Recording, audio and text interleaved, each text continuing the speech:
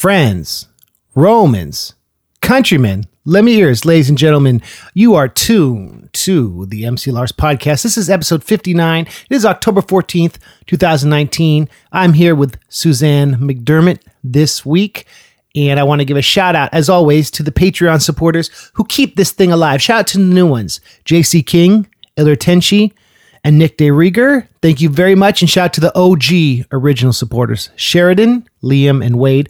Thank you very much. If you want to listen to the entire back catalog of Patreon songs and be featured on the podcast, check it out. Patreon.com/MCLars. You get essays, videos, instrumentals, ringtones, merch, a live annual show that you get to tune into stream. It's super cool.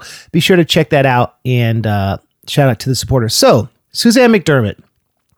Many of you may have heard on Indie Rocket Science, which was the mixtape I put out right before Lars Attacks, I had a song called The Roswell Incident. And this song was based on a song Suzanne McDermott wrote that is a very beautiful, haunting folk song about what may have happened in Roswell. And as we talk about on the podcast, I like to take old literature and bring it to life with my literary lit hop raps. McDermott took the story from the perspective of two kids and told the story of what happens when, supposedly what happened in 1947 in Roswell went down. I messaged McDermott. I sent her the song, and I was so happy that she liked my version, because my version is different. Hers has a chorus and it has kind of a cadence. I kind of truncated the story and took her descriptions and turned it into a rap. Then the chorus is like samples from the news reports. I remember right before I left for college, I saw this movie called 6 Days in Roswell, and I was dating someone whose family lived up in Seattle, and her brother had worked on this documentary.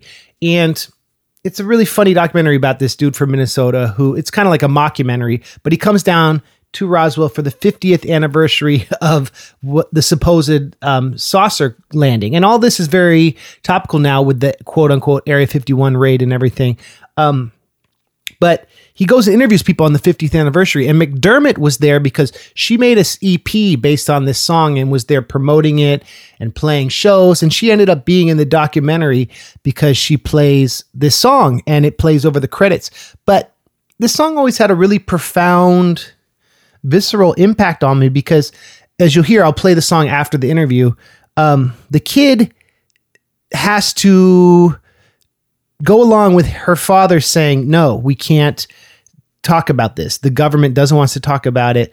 Let's not talk about it. This is something that is like off limits for discussion. And it creates a barrier between the father and the daughter. And it's like, it's a sad story because it's like kind of highlights the line between childhood and adulthood. And this girl who's just living on a ranch and her father sees the UFO or whatever it is, the government secret, and can't talk about it. And she's like, the cadence is, what could we learn if we talked about it? And what I love about the song is she talks about this interview. She went through real interviews with people to try to describe the field of weird debris. So this song always, for me, when I listen to it, takes me back to that memory of high school, the end of high school, right before college. And like a few weeks before 9/11 happened is when I first heard this song. And it kind of reminds me of like that innocence of living in a world before horrible or scary or weird things can happen, right? And I know that's kind of like an extended, broad metaphor, but that's why the song has a lot of meaning to me, because it kind of feels like, to me, a link to childhood, pre-college life, if that makes sense. Anyway, it was great talking to Suzanne. She's a really interesting, eloquent woman, and she has a lot to say, and I encourage you all to go check out her music, buy her CDs, stream her stuff. It's on Spotify. She's a wise and talented artist. So this is my interview with Suzanne McDermott.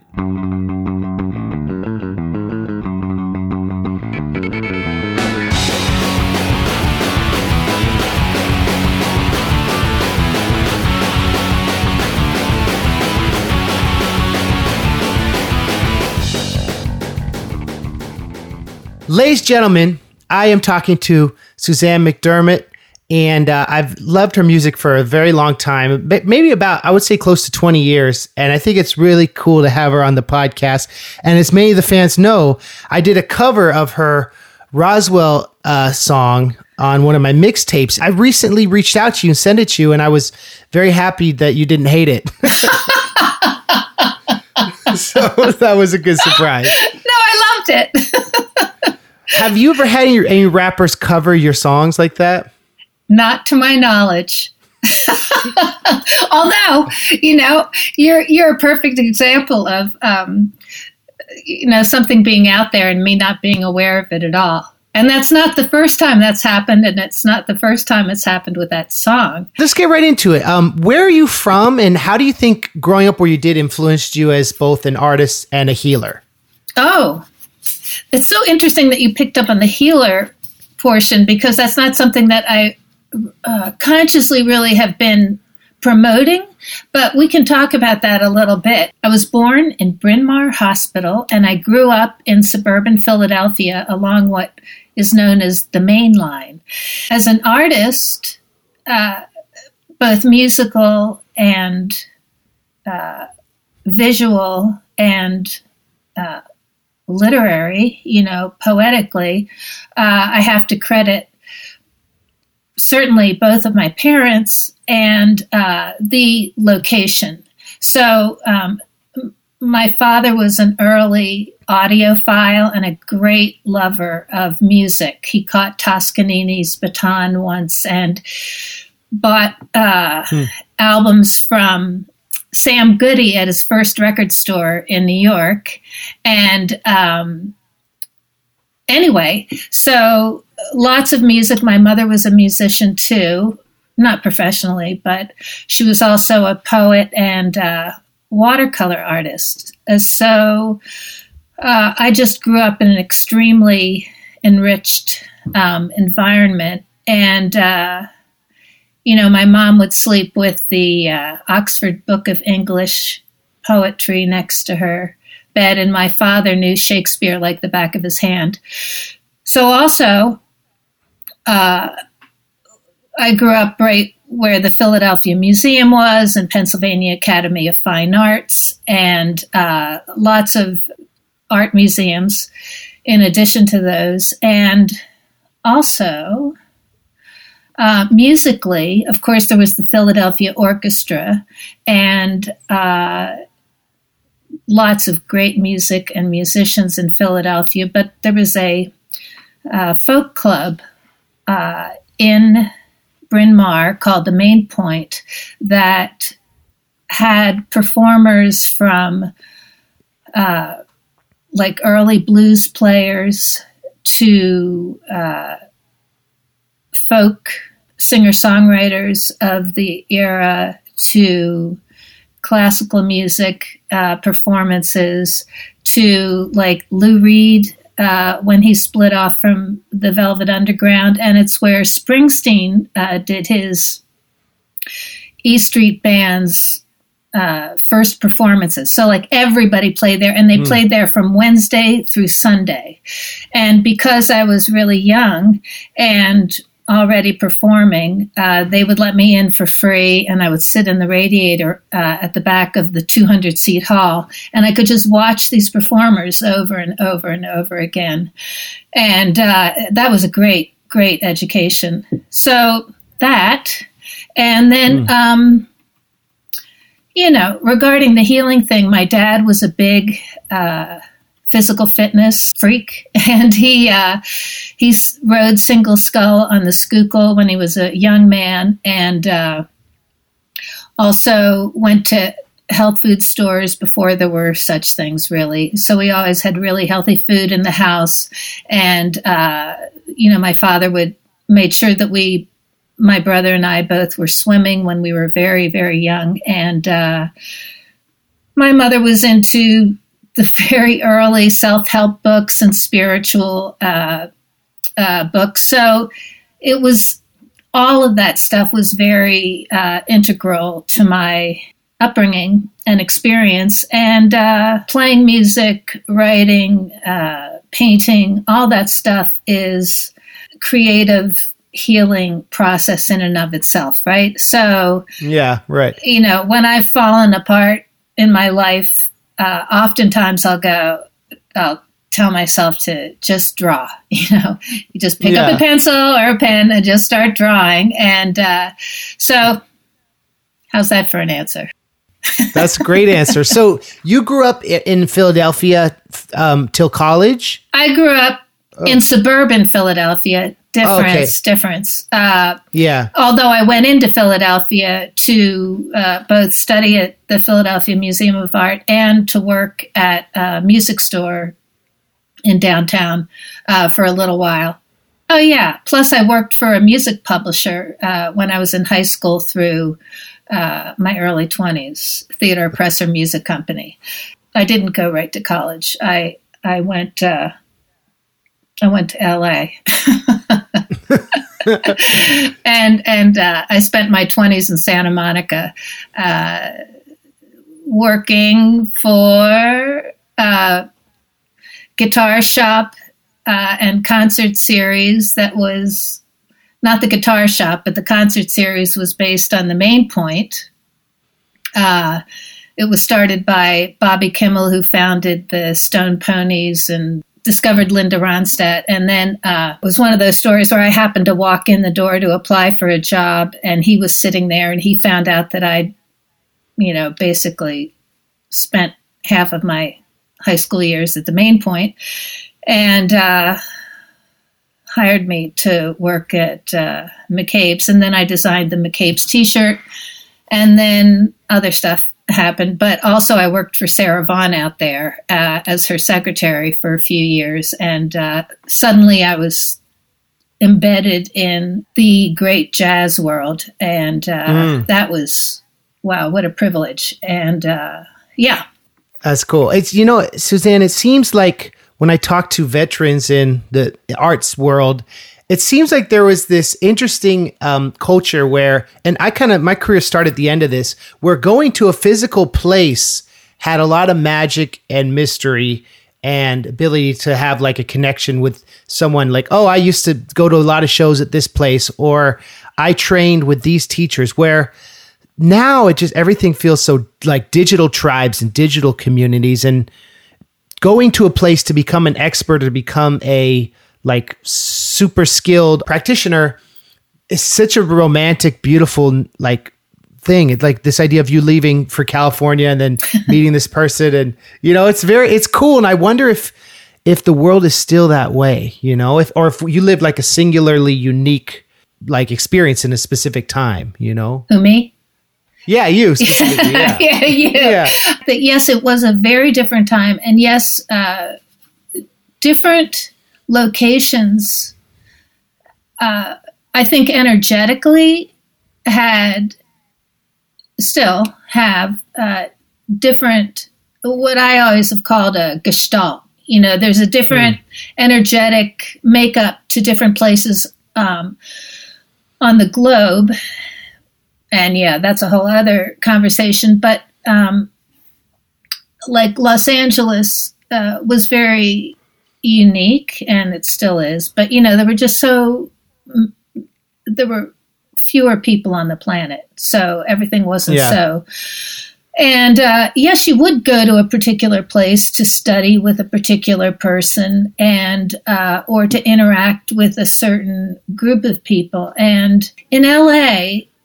When I arrived, it was just after, a lot of people moved from Europe. A lot of artists and musicians, composers and so forth moved from Europe to Los Angeles because of the Second World War and the Nazi regime. So there was like Thomas Mann and Arnold Schoenberg and a lot of other people, like Aldous Huxley lived there, but not for the same reason. And so that particular group of people were still kind of influencing the mindset, I think, of the people who lived in LA. So anyway, there was that, but also everything wasn't such a scene. It was a little bit more relaxed. I could walk in, walk up and meet somebody or interact with someone who now we wouldn't really be able to touch or interact with. Connecting with people in a physical realm to further your own creative journey, and how like for me, I'm from California. I moved to the East Coast, and that really changed my life, and like, it's important to be fearless. And if you have the opportunity to do it, I would recommend young people do it instead of just trying to build their music careers online from the town they grew up in. Oh, that's interesting. Yeah. Well, just as an aside, a very good friend of mine just died a few days ago. Chris Rouse, who's he taught at Eastman, composition at Eastman and Juilliard. But when we were friends with a couple of other people, we were all in Philadelphia, and I think he was working at Sam Goody's, and he had come to Philadelphia to study with the composer George Crumb. And, that brought him to Philadelphia between Oberlin and Cornell. And that, amongst a small group of people, and I'm sure it resonated out from there, was really important. But, the world is a really different place now. I don't have to probably say that out loud. And still, travel is really critical, I think, to kind of bumping up against other people, especially when you're young. And I don't really know what local scenes are like anymore. If everything's really become digitalized, but we had a different experience of the world, and I haven't actually sat down to tease that out to see, what really the differences are, because, and I think this is true of even cultural critics or people who write about this, is that we are all in it right now. We are all in the digital age, like what we're doing here, and so it's an interesting question, and I think it's worth a whole set of interviews or a whole set of podcasts with people to explore that. But the delivery of music was different. The recording of music was different. Even when I was just recording my first album, we were just switching from, and this really sounds like the Dark Ages, but it wasn't that long ago, although it was kind of, depending on who you're talking to, switching from analog to digital. The studios all had big, the tape reels and stuff. And anyway, yeah. So let's talk about that. So you presumably had written many songs up until you wrote your first album. Like, I'm sure that was always a dream of yours, right? To be in a studio and do an album, or did it kind of manifest quickly for you? Like, what was the process to making the first record? Yeah. How do you know that? The process was, and I'll be as succinct as I can. I performed, I started performing when I was like 5 or 6, but, I started performing in clubs when I was like 15. And then I had no idea how to make a career out of that. And I wasn't really writing yet. So time passes. And in Santa Monica, I started performing again, in my mid-20s, I guess. And, except for McCabe's and maybe the Ash Grove and the Troubadour, there really weren't places for me to perform. So I wound up performing with a lot of the early alternative bands and the kind of in the post-punk clubs, like the Anti-Club. And, I hung out with the Fibonaccis. They were a really great kind of art performance band, and they shared a studio with X or Wall of Voodoo. I forget which one. Anyway, so cool. That was those were the people that I was performing around when I was essentially, even though I was playing a Gibson 335. That was I was playing fingerstyle guitar and performing the same kind of songs that that I do, and so it's what would be classified as folk, but that's where I was performing, and that was kind of the scene there, and a place to perform. And did you have a band, or would you often play solo? Always solo. I mean, always. It's just wow. Yeah, I've always performed solo, and the kind of guitar work that I do is, in a way, it's almost orchestral. Because it's fingerstyle, and I can do a lot of things with it, and the rhythms that I have embedded in that, and the harmonies, they're really integral with my the vocal line. And I found the one problem I found when I was working with engineers or didn't claim complete control over the process, which I couldn't always do, was that my recordings, people tended to want to put the voice in front and the guitar in back, like, girl and guitar. And I really hear the music that I would write, the songs that I would write, the vocal line and the guitar work are really integral.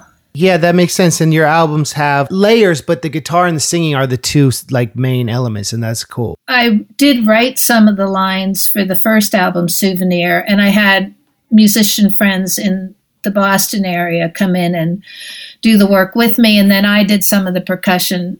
I toured Europe a lot, and I sort of fell in love with these musicians who worked with Odd van Moers in the Netherlands. There was a sax player, Menno Romers, and a drummer, both of whom I was really fond of.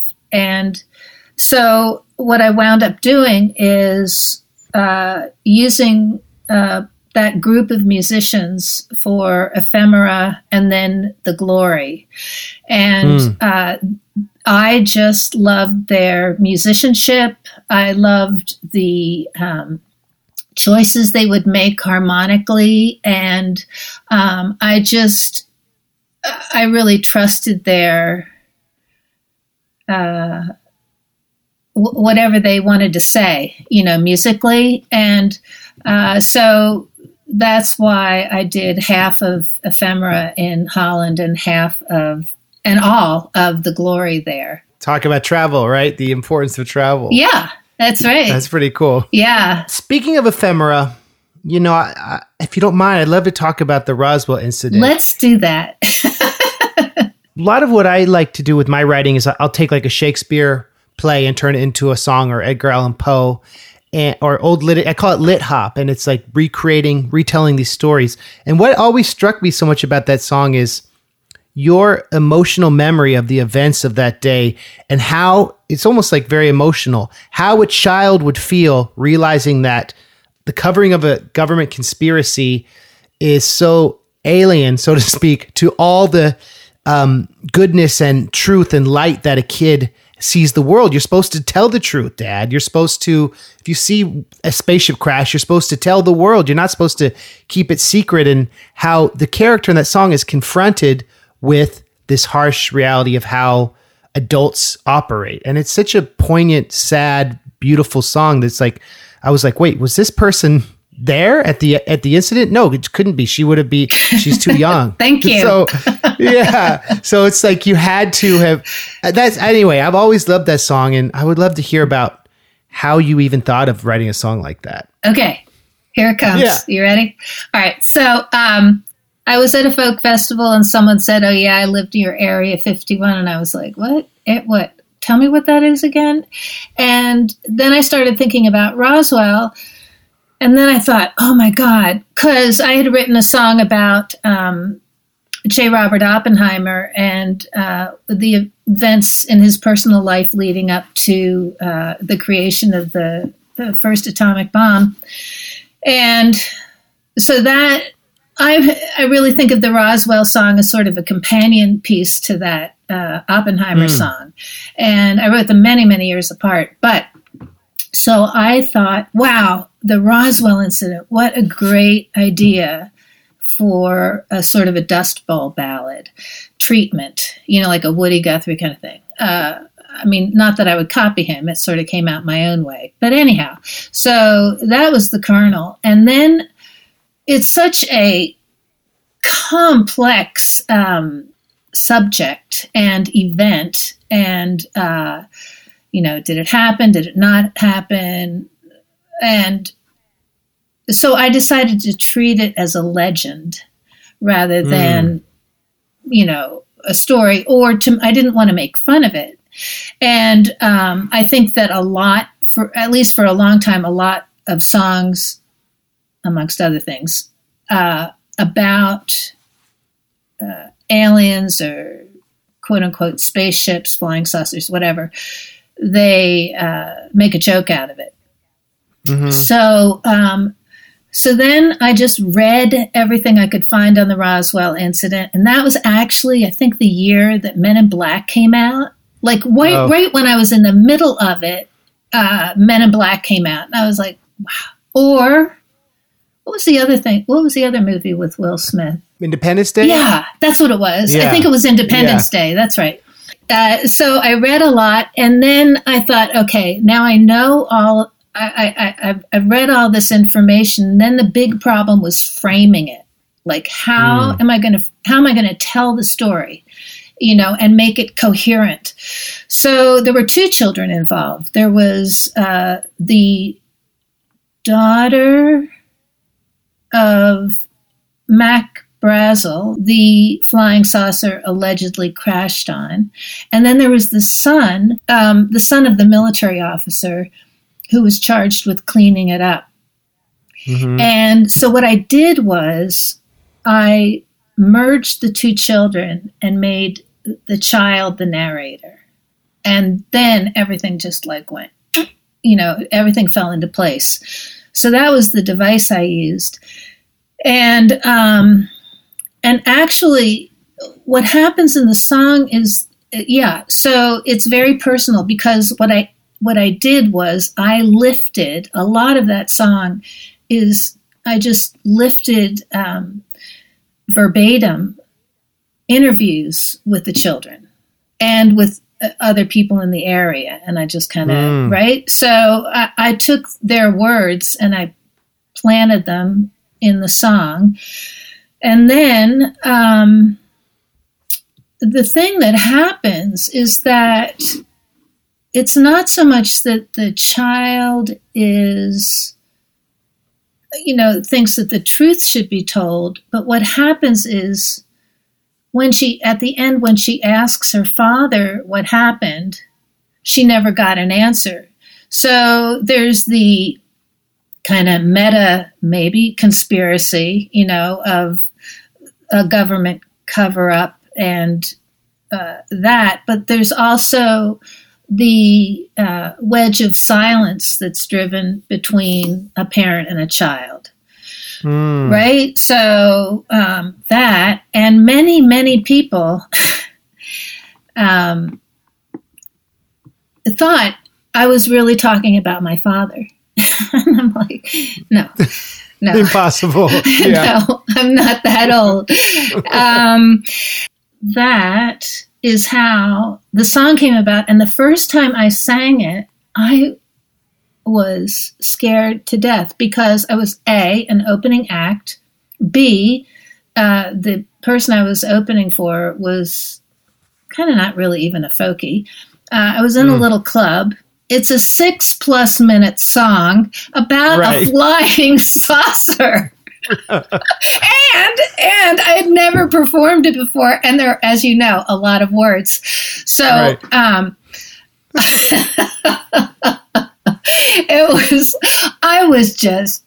I thought, okay, here goes nothing. And so I performed it, and I was just shocked by how moved people were by the song. I was not expecting that at all. And so over the years, amazing things happened, like an older man who, older than me, older man came up to me once and was like, I was in the Air Force and we were scheduled to land in Roswell at that time, and they redirected our flight. So that was, wow. Yeah.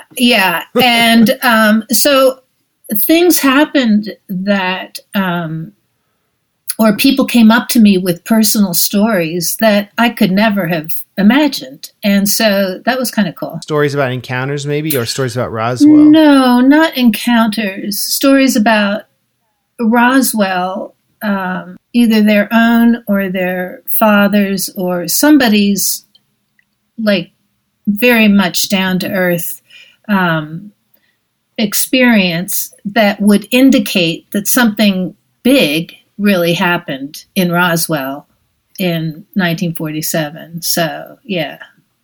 Wow.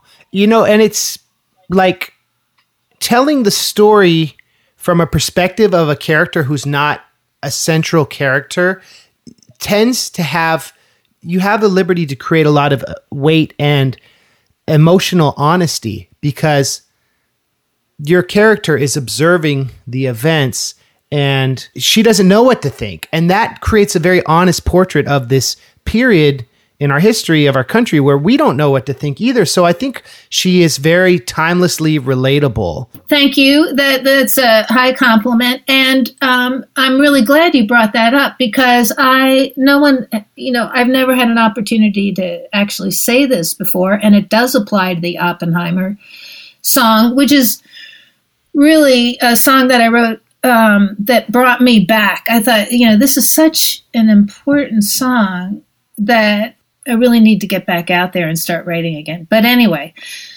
I write I don't write with the intention of whatever you just said, about making something, emotionally relatable, or I don't write from that kind of construct. I really write in a way like an actor.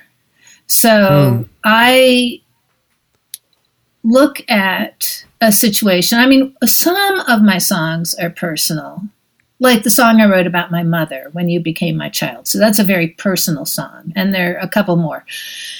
But when I write songs like Roswell or Oppenheimer, or like Bonnie Ann, about Anne Bonny the pirate, or I have a song about a monster, Afraid of the Dark. And so what I do is, my natural inclination, this isn't something I intended to do, it's just something that I naturally did. And I kind of put myself into the character, and then I speak from the character, or the character's perspective. So, in the case of Roswell, once I decided on the narrator, then I could sort of step into the character of the narrator, who was actually two real people, and then tell the story from my imagined perspective, right? So that's how that happens. And I have to add that the son of the military officer in Roswell, he was an MD, a doctor, and he was there with several of his children and his wife. And he invited me up to his room with the children and his wife to sing the song for him. So I was in this dark hotel room singing to, he was such a lovely man too, singing to the person who I was quoting him as a child in the song. It was surreal and emotional, I think, for everybody, but especially for the two of us. And fortunately, he liked the song. And that was really unexpected. And I mean, that happened with the Oppenheimer song too. Just very briefly, long after I wrote the Oppenheimer song, I worked at MIT and was friendly with a few of the older physicists who worked on the Manhattan Project. And oh, wow. Yeah. So that was also a very interesting experience. So anyway, back to you, Lars. No, it's interesting how songs can become like humans in that they have their own agency. They have their own traveling patterns. They have their own life of their own. It's fascinating, and how you would never think you'd meet this human who you inspired your character role, or you probably never think you'd ever meet a rapper who did a cover of one of your songs and asked you to be on his podcast, right? Exactly. Yeah. And not only that, one day, I got a call from a producer in Sweden who was part of and producer of a little band there, and they wanted to use the Roswell song, which they heard at the end of the soundtrack of 6 Days in Roswell. And so they wound up using the music, writing Swedish lyrics called Min Papa, my father, and then it was different from there on in. It wasn't about the Roswell Incident. But it won Swedish Grammys, and it was sort of a big deal. And in Sweden. So that was amazing. How did you connect with the 6 Days in Roswell team, and what was it like working on that? Because it's a very emotional, for the audience listening, really recommend this movie because it's a very evocative closing scene, because it's kind of funny throughout the movie, and then there's this like emotional weight to the end where you're featured over the credits and you're playing live. And let's talk about all that experience, like being in a documentary. I'll try not to ruin it for you. Well, just a little background. So I wrote the song, and then I was in San Francisco at a college friend's apartment, and a bunch of us were sitting talking, and this friend, one of my college friends, who is always coming up with great ideas, he's like, "You've got to put this on an EP." He's like, "You have to release this, and you have to go to Roswell." And so I made a recording, put it on an EP. I think I sent a package to the then mayor of Roswell, who loved it. Yeah. And so I was invited to go to Roswell to perform, it's not the original hangar, but in the hangar for the big dinner for the mucky mucks, involved in the 50th anniversary of the Roswell Incident. So, and what's his name? Whitley Strieber. Oh, the guy who wrote Communion? Yeah, he was there. Yeah, right. And did you talk to him? Oh, yeah. I think we sat at the same table. Wow. I got a little booth at the convention, and it was an amazing event. So, in a nutshell, there were because it was so highly publicized, there were more press there than there were attendees. Also, wow, there were these different factions. So there were just sort of family fun people there with their kids, just like for a Americana fare. Yeah, it really was like walking through a Ray Bradbury story, the whole thing. Wow. And so there was just sort of the Americana fun, family fun stuff that was going on. And then there was a very serious convention of military types who'd written scholarly articles and, the real serious people who people take seriously. Then there was the sort of lunatic fringe of, people who, I don't know, but people who'd been on board the spaceships and stuff. And for example, like right next to me in my booth, there were a group of people. One of the women was in a cat costume, like with a leotard and makeup and stuff. And their shtick was that Jesus was an alien. And they kept shouting, "I am not of this world."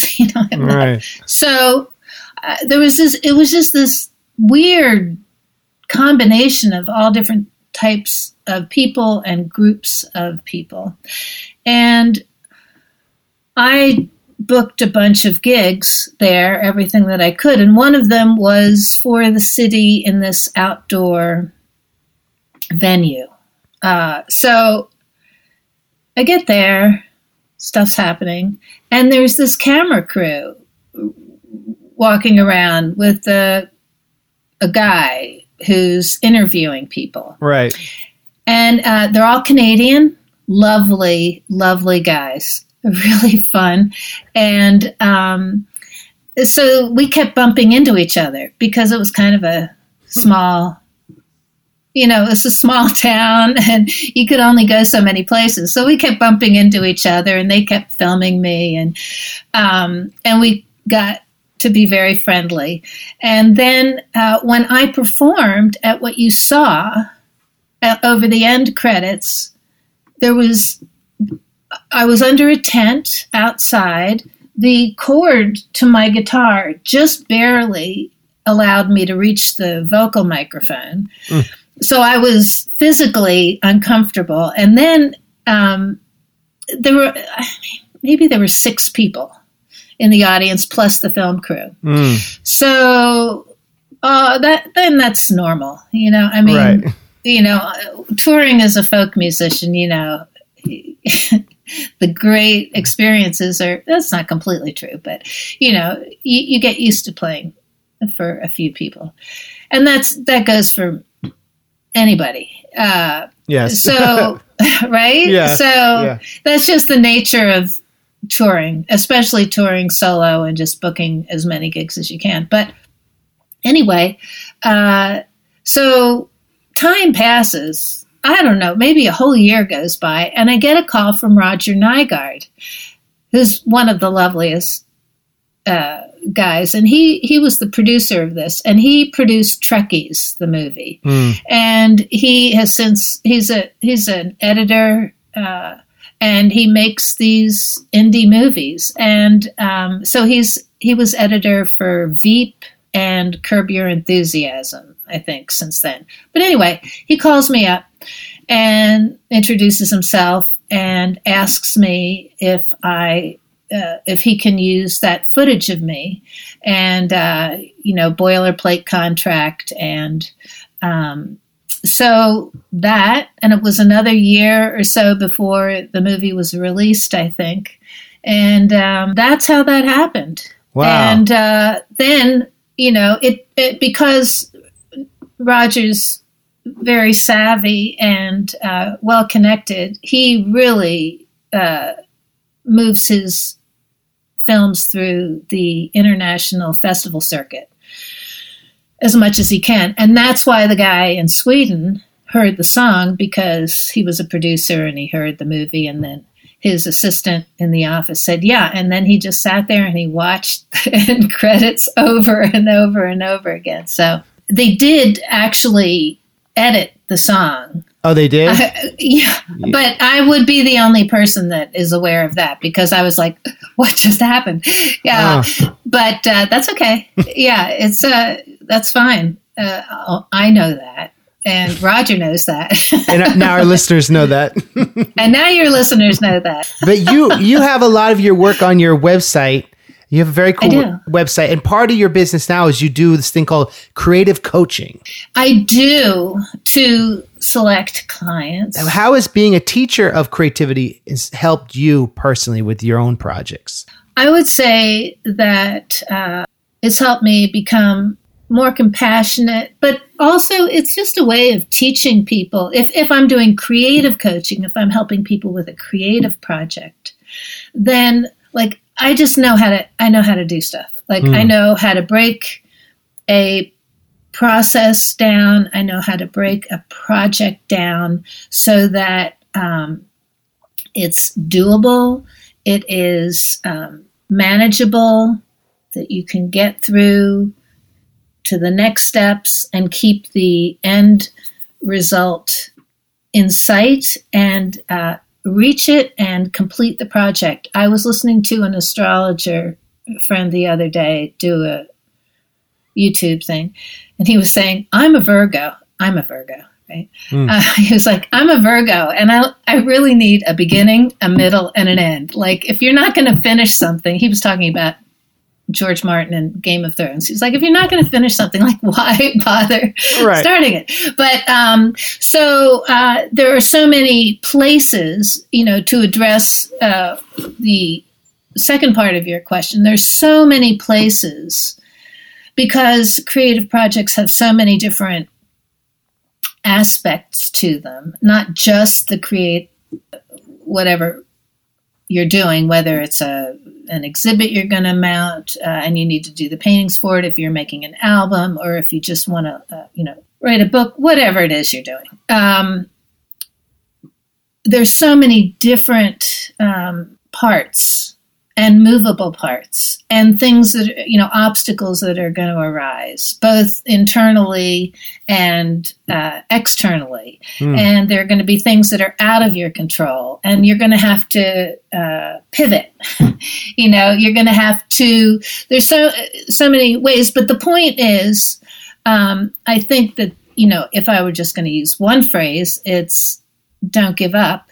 And on the other hand, the Seth Godin thing is there's an old fashioned, like early 20th century poem, like don't give up. I forget what it is. I meant to pull it out, but I forgot. And when things are, it's very sing-songy, but, and the last line of each verse is, you might think of doing it, but don't give up. So, there's a lot to be said for perseverance, for being able to adjust. Also, being kind to yourself and knowing when to rest. Because we're in such a go, do, succeed, achieve, it's just like, oh my God, just stop for a minute, Yeah. So much of the creative process is, as a sculptor I talked to once said, just standing around with a cup of coffee in my hand, Right. Like, it's true. It's true. And we lose sight of the fact because time is changing now too. And our perception of time is changing. Like, everything's changing right now. And you have to be able to be your own best friend, love yourself, give yourself a break without thinking it's the end of the world, and kind of readjusting, So there's so many reasons why people might run into trouble. Creative types might run into trouble. When I was really young, it didn't cost a fortune to rent an apartment. The overhead alone was not a source of great stress. Now, we're in a situation on the planet where everything is a source of stress. Yeah. So, the other thing that's really important to remember. Like you could just slap it on your forehead or on your bathroom mirror. And that is like, what is your why? Why are you doing this? Not so much what you're getting out of it, but you do have to ask yourself that at certain points. And then oftentimes, and anyone will tell you this, oftentimes the end result is not what you originally envisioned. And also, I have a lot to say about this, so I'll just wrap this up here. But I mean, because it's good. This is great. Literally have spent my life, choosing to do creative work. And I do want to talk about form before we get off. But oftentimes, the end result, like you don't even know what the end result is. You can't imagine. So, for example, if you're writing a novel, like most novelists will tell you, yeah, I had no idea I don't write novels, okay? I don't read many novels. But I've heard many interviews with writers who say that the characters tend to take over the plot. Or that, it's character driven and, like what happens. And that TV writers, they don't know, like, if they're going to have 13 seasons and what's going to happen by the end of the 13th season. So right. The reason I'm saying that is that a lot of times you don't really know what the end is, but you're following an idea. So, for example, when I started the Roswell song, I had no idea that it was going to be narrated by a child. And also I didn't know it was going to be 6 minutes and, almost a 7-minute song. And, I took a lot of flack from fellow singer-songwriters about that, when people want to be mean or whatever. But why they think it's too long? They say it's too long, or what? Oh yeah, yeah. Well, yeah. That was probably a case where they were waiting to take their turn. But right, but I mean that was, and I don't even think about like I don't intentionally. Sometimes I do, but it depends. Rhyme schemes or a lot of my songs don't follow particular formulas. So anyway, but. Back to the creative coaching thing, it's a way of helping people to share what I've learned, which is how, a lot of it is project management. I just love form. I love poetic form, musical form. With visual art, it's not so much about that unless we're looking at the history of painting or art history or something, but or architecture. But I'm fascinated by creative form and how to work within the different rules or structures or whatever. It's a way of exploring an idea and or emotion or an impulse to make something in a different set of architectural rules, let's say. Does that make sense? Yeah. Do you think you'll ever want to write more songs? I love writing songs, but I'm a very pragmatic person. So I don't do things and then stick them in drawers. Like Charles Ives could write a symphony and stick it, under the bed or in a drawer or something. I'm kind of project oriented. So and plus, I have to be performing in order to sing the song. Because to me, it's a way of communicating, and then I want people to hear it. And I'm naturally a performer. But at this stage of the game, I would have to have a reason. And sure, I think there's a lot to write about. And I do think about it, but it also takes time. Yeah. It takes a lot of time. My guitar chops have to be up. All of these pursuits involve time, practice, lots of practice, and even just, oh my God, just to learn one of my songs. For me, to learn, to compose and learn and get it into muscle memory, one of my songs. So it would, I've thought about, different ways of doing it, but, as a solo person, really, there's, house cleaning, laundry, there's just all the things that take up time in a day. And, I did it. I woke up one day and I was just like, oops, I better do this now. Yeah. Because, otherwise I'm going to be 65 and filled with regret. So I went for it and I did it, and I recommend that people do it that's why, when you look at the music scene, except for big name, blockbuster acts or performers, writers, artists, whatever, it's mostly all young people. Right. I agree, because they they can be on the road. It's not so hard on their bodies and souls to live in a van. Oh yeah. And I knew right away, I was just like, oh, this is not a life for me.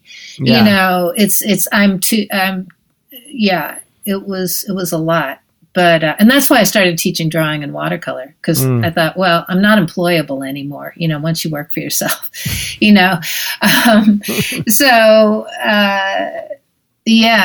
But anyway, it's a very different world too.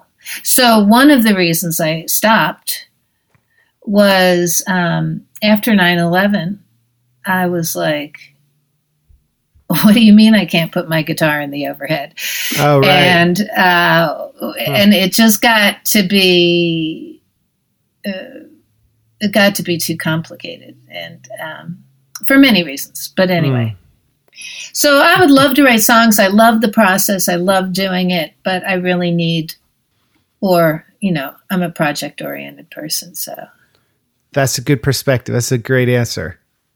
So if the right opportunity came and it made sense and the project made sense, maybe, but like you said, standing with a cup of coffee, that's part of the creative process. Living life gives you this fuel for whatever it is you do creatively. And I think that's a message that people forget, because everyone wants the likes, the views, the streaming, the hits, where we lose sight of like the why. Why are we doing this? And I love that you said that. It's like such a great thing to come back to, Why? Well, because you have no choice. You want to say it. Not that you should, you want to when you do create something. I think that's important.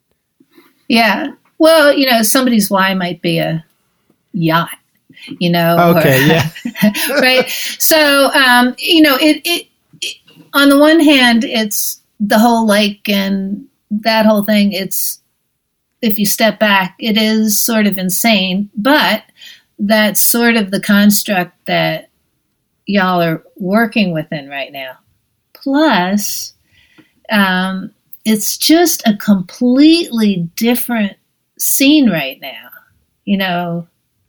My brother's oldest son just came into this town where I've been living, and with his girlfriend, and they played to there were 3 acts on the bill, but they played to a packed, big theater. And I was just like, explain to me, what is this scene? I don't understand this, So, the entire music scene has just radically changed from, when I started recording and touring.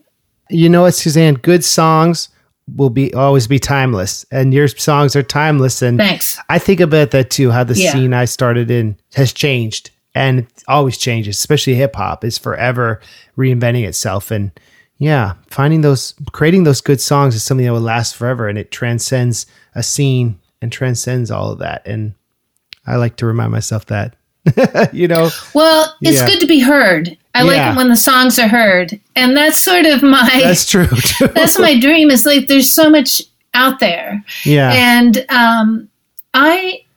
I love my songs. Yeah. I love my songs, and they're not, hits. But then, I always think of the Ode to Billy Joe. And that's not what you would consider a hit song. And yet it really, it was. This has been great. I appreciate your time. I appreciate your insight. And I want to direct the listeners. Your stuff is on Spotify. It's streaming. SuzanneMcDermott.com. The difference in payment from Spotify to any other streaming medium is considerable. But when, what I try to keep in mind is the prime focus is to have people listen. Right. They're on YouTube too. They're all over the place. Amazon, iTunes, everywhere. Everywhere you can stream something, you can listen to my songs. And this was just such a treat, Lars. Well, Suzanne, thank you for your time. This has been awesome. And thanks for being on the podcast. My pleasure. Thank you for the invitation. I hope that you enjoyed yourself and that your listeners enjoyed this too. I know they did. All right. Thanks. All right. See ya. Thanks. Okay. Bye.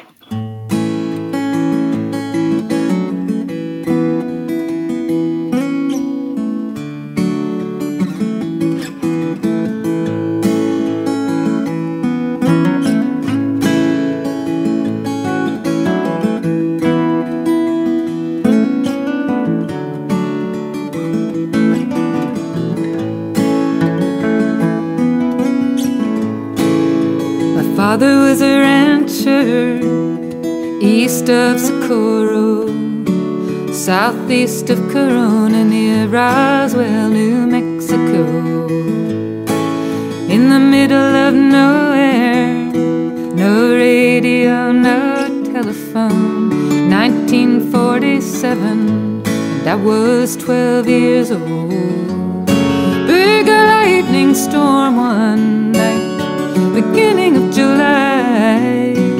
We heard an explosion, wondered why. Riding out the next morning over the pasture to check on some sheep. That's when Daddy found it, the big field of weird debris. He brought some of it home then, laid it out on the kitchen floor. Bits and pieces of things we'd never seen before. Like foil but not foil, like wood but not wood, like wire, waxed paper, all weighing much less than it should. And everything was so strong, we couldn't cut it or scrape it.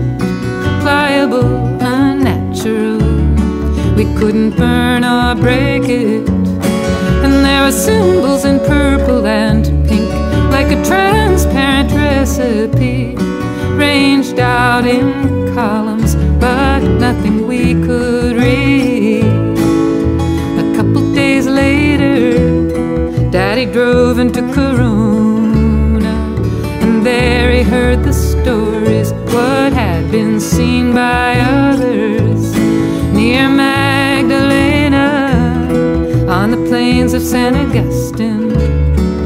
A civil engineer and an archaeological research team found a disc-shaped object surrounded by creatures like human but not human. Round heads, no hair, small features.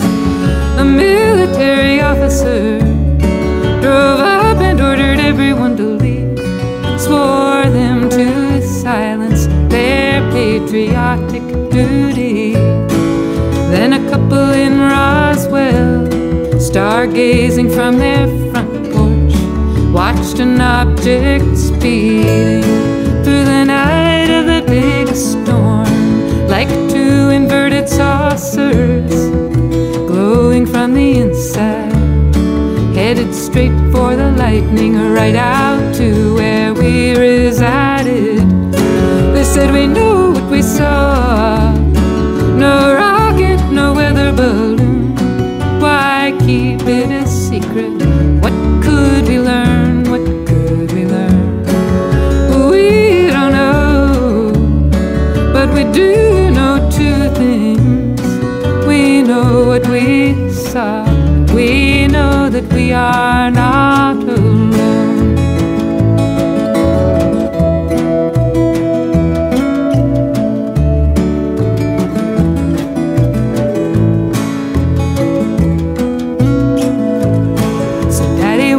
Roswell, where he met with the sheriff, who called up the army, who came for my father, took him out to the pasture with trucks and soldiers, where they picked up the pieces and carried them all away.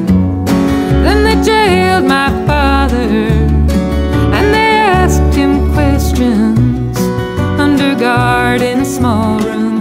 From head to foot tested him. He said, you know what I saw. I don't know why you're doing this to me, but I will keep it a secret because you say it's my duty. 1 week later, he came home on an airplane, said forget all about it. He never spoke of it again. But sometimes I asked him, Daddy, was it from another planet? Was it something from the future? But I never got an answer. Still I know what I saw. I don't care what they told him. Why keep it a secret? What could we learn? What could we learn? Well, I don't know, but I do know two things. I know what I saw, and I know that we are not alone. Yeah, I know what I saw. I don't care what you're thinking. Why keep it a secret? What could we learn? What could we learn? Well, I don't know, but I do know two things. I know what I saw, and I know that we are not alone.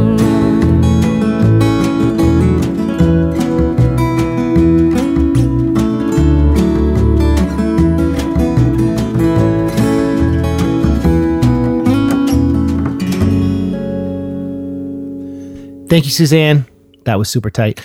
And I enjoyed hearing what you had to say. And thanks for letting us play your song. And thank you for being on the show. Ladies and gentlemen, it is time for this week's MC Lars Patreon Larson of the week. This week we got Lars Sneed, my homeboy. He comes to all my North Carolina shows. He drives far. I think Lars Sneed has been like more shows than anyone. He's in the top. So he tells the story of how he discovered my music, and it's a very good story. Take it away, Lars.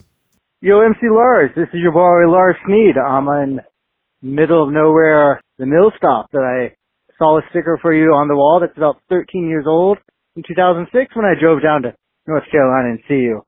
Saw that same Ask Intruders, remembered when I came down to see you, wanted to call up and talk about that. See you later. Bye. Amazing. So next week on the podcast, we have Erin Tonkin, who was one of the engineers on Bowie's last few records.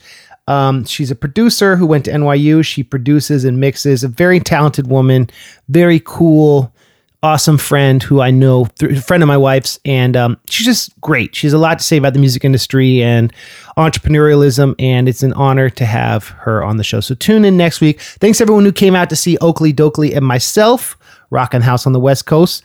I got shows coming up, but I can't announce them. But I'm going to be touring early next year, so that's what's up. Thank you all so much for listening. I'm so excited like that the podcast is still growing and we're getting new people every week. And so please leave a review, tell your friends. Apple Podcasts is like a great way to leave a review. Sign into your mom's account, sign in your friend's account. It helps. It definitely helps. But until then, we'll see you next week. Thank you, Suzanne, and I'll see you guys later. Bye. Oh, by the way, it's MC Lars.